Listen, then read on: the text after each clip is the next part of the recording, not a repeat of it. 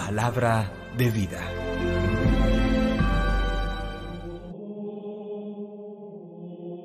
De la carta del apóstol San Pablo a los Efesios, capítulo 6, versículos 10 al 20. Hermanos, busquen su fuerza en el Señor y en su invencible poder. Pónganse las armas de Dios para poder afrontar las acechanzas del diablo, porque nuestra lucha no es contra hombres de carne y hueso, sino contra los principados, contra las potestades, contra los dominadores de este mundo de tinieblas, contra los espíritus malignos del aire. Por eso, tomen las armas de Dios para poder resistir en el día malo y manténganse firmes. Cíñanse la cintura con la verdad y revistan la coraza de la justicia. Calcen los pies con la prontitud para el evangelio de la paz. Tomen en brazos el escudo de la fe, donde se apagarán las flechas incendiarias del maligno. Pónganse el casco de la salvación y empuñen la espada del Espíritu, que es la palabra de Dios. Siempre, en oración y súplica, oren en toda ocasión en el Espíritu, velando juntos con constancia y suplicando por todos los santos. Pidan también por mí, para que cuando abra mi boca se me conceda el don de la palabra y anuncie con valentía el misterio del Evangelio, del que soy embajador en cadenas y tengo valor para hablar de él como debo. Palabra de Dios. Te alabamos, Señor. Salmo 144. Bendito el Señor mi alcázar, bendito el Señor mi roca, que adiestra mis manos para el combate, mis dedos para la pelea. Bendito el Señor mi alcázar, mi bienhechor, mi alcázar, baluarte donde me pongo a salvo, mi escudo y refugio, que me somete los pueblos. Bendito el Señor mi alcázar. Dios mío, te cantaré un cántico nuevo, tocaré para ti el arpa de 10 cuerdas, para ti que das la victoria a los reyes y salvas a David tu siervo de la espada maligna. Bendito el Señor mi alcázar.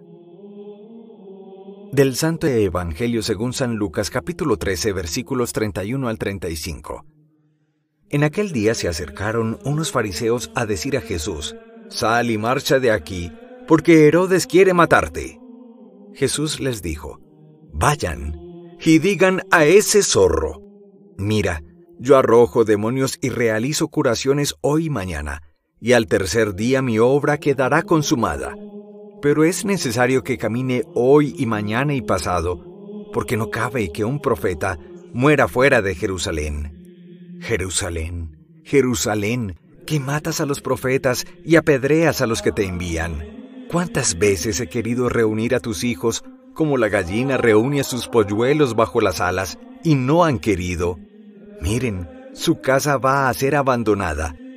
Les digo que no me verán hasta el día en que digan: bendito el que viene en nombre del Señor». Palabra del Señor. Gloria a ti, Señor Jesús. El evangelista Lucas nos presenta la advertencia que hace un grupo de fariseos a Jesús: «No te acerques a la ciudad de Jerusalén, porque el poderoso Herodes te busca para matarte». Pero esta advertencia, que probablemente en buena fe hacen algunos fariseos a Jesús, no lo amilanan, no lo acobardan ni amedrentan, para saber que tiene que cumplir su misión, ir a la ciudad de Jerusalén a entregar su vida.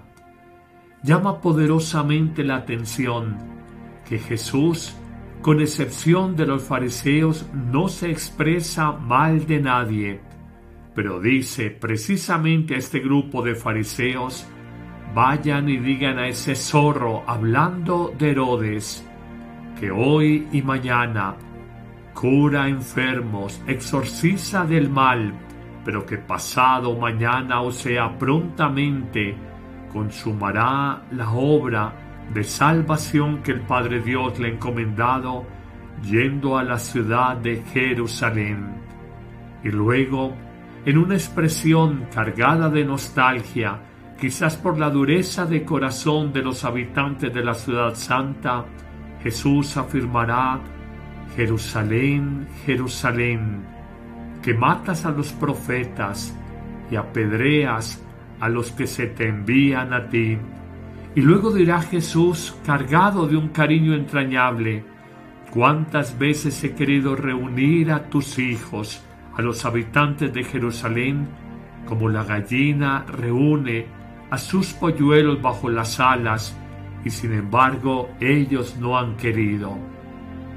Jesús se duele quizás de la dureza de Herodes, a quien llama zorro, pero se duele más de la dureza de su propio pueblo, que no lo reconoce como Salvador. Muy a propósito de eso, reconocemos en este pasaje de San Lucas capítulo 13 la historia eterna del mundo, la historia del combate entre bien y mal. Por eso cae muy bien la enseñanza de la primera lectura que hoy nos presenta San Pablo, el famoso capítulo 6 de la carta a los Efesios, donde Pablo, precisamente hablando a los habitantes de Éfeso, afirmará: busquen la fuerza de sus vidas en Dios y en su invencible poder.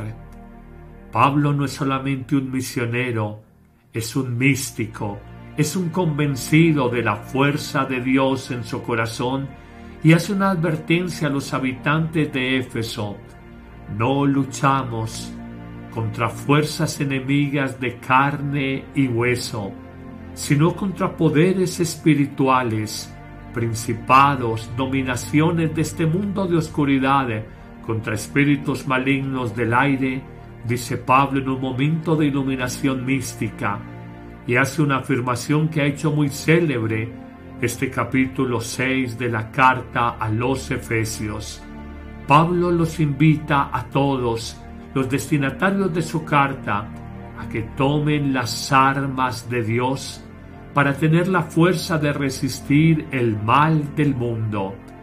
Y utiliza, a la manera en que un soldado se va revistiendo, utiliza una metáfora que nos habla de la fuerza de esas armas espirituales. En efecto dirá: cíñanse la cintura con la verdad, revístanse con la coraza de la justicia, y ahí se va vistiendo el soldado para el combate. Calcen los pies con la prontitud para el evangelio de la paz. Tomen en brazos el escudo de la fe. Pónganse el casco de la salvación en la cabeza y empuñen la espada del Espíritu, que es la palabra de Dios. Dejando a un lado la metáfora de lo que un soldado se coloca, se viste justo antes de dar la batalla, de entrar en combate, descubramos las palabras claves de Pablo el apóstol. Pablo, el luchador incansable del Evangelio, nos dice hoy a nosotros: vivan siempre, 1, en la verdad, 2, en la justicia, 3, crean en el Evangelio de la paz, 4, la fe a toda prueba, donde según palabras del mismo apóstol se apagarán las flechas incendiarias de Satanás. 5, como casco en la cabeza pónganse la salvación. Y 6, la gran espada que tendrán para vencer es la palabra de Dios. Hoy te invito para que, frente a la maldad del mundo, frente a la cizaña de personas que quizás no conozcas, descubre que solo por la verdad, la justicia, la fe, la palabra de Dios, el Evangelio, solo por ellas y a partir de ellas encontrarás, como dice San Pablo, la fuerza para ser invencibles en Dios. Que el Señor te bendiga en abundancia en este día, en el nombre del Padre, y del Hijo, y del Espíritu Santo. Amén. A ti te digo, levántate. Lucas 7:14. Misión de vida. En octubre celebramos el mes de las misiones. ¿Cuál es tu misión en la vida? ¿Qué te ha impedido realizar el proyecto de Dios sobre tu existencia? El mundo se levanta de la pandemia global y de la crisis humana, social y económica. A ti te digo, levántate. Es la exhortación de Jesús, el Hijo de Dios, a todo el que se siente solo, caído, deprimido, sin ánimo. Vive con nosotros esta nueva temporada de octubre, los días lunes, miércoles y viernes a las 9 de la mañana, en vivo, con el Padre Carlos Yepes. Por nuestros canales de YouTube y Facebook, porque el plan de Dios sobre ti no es que estés caído. ¡Levántate! ¡Te esperamos!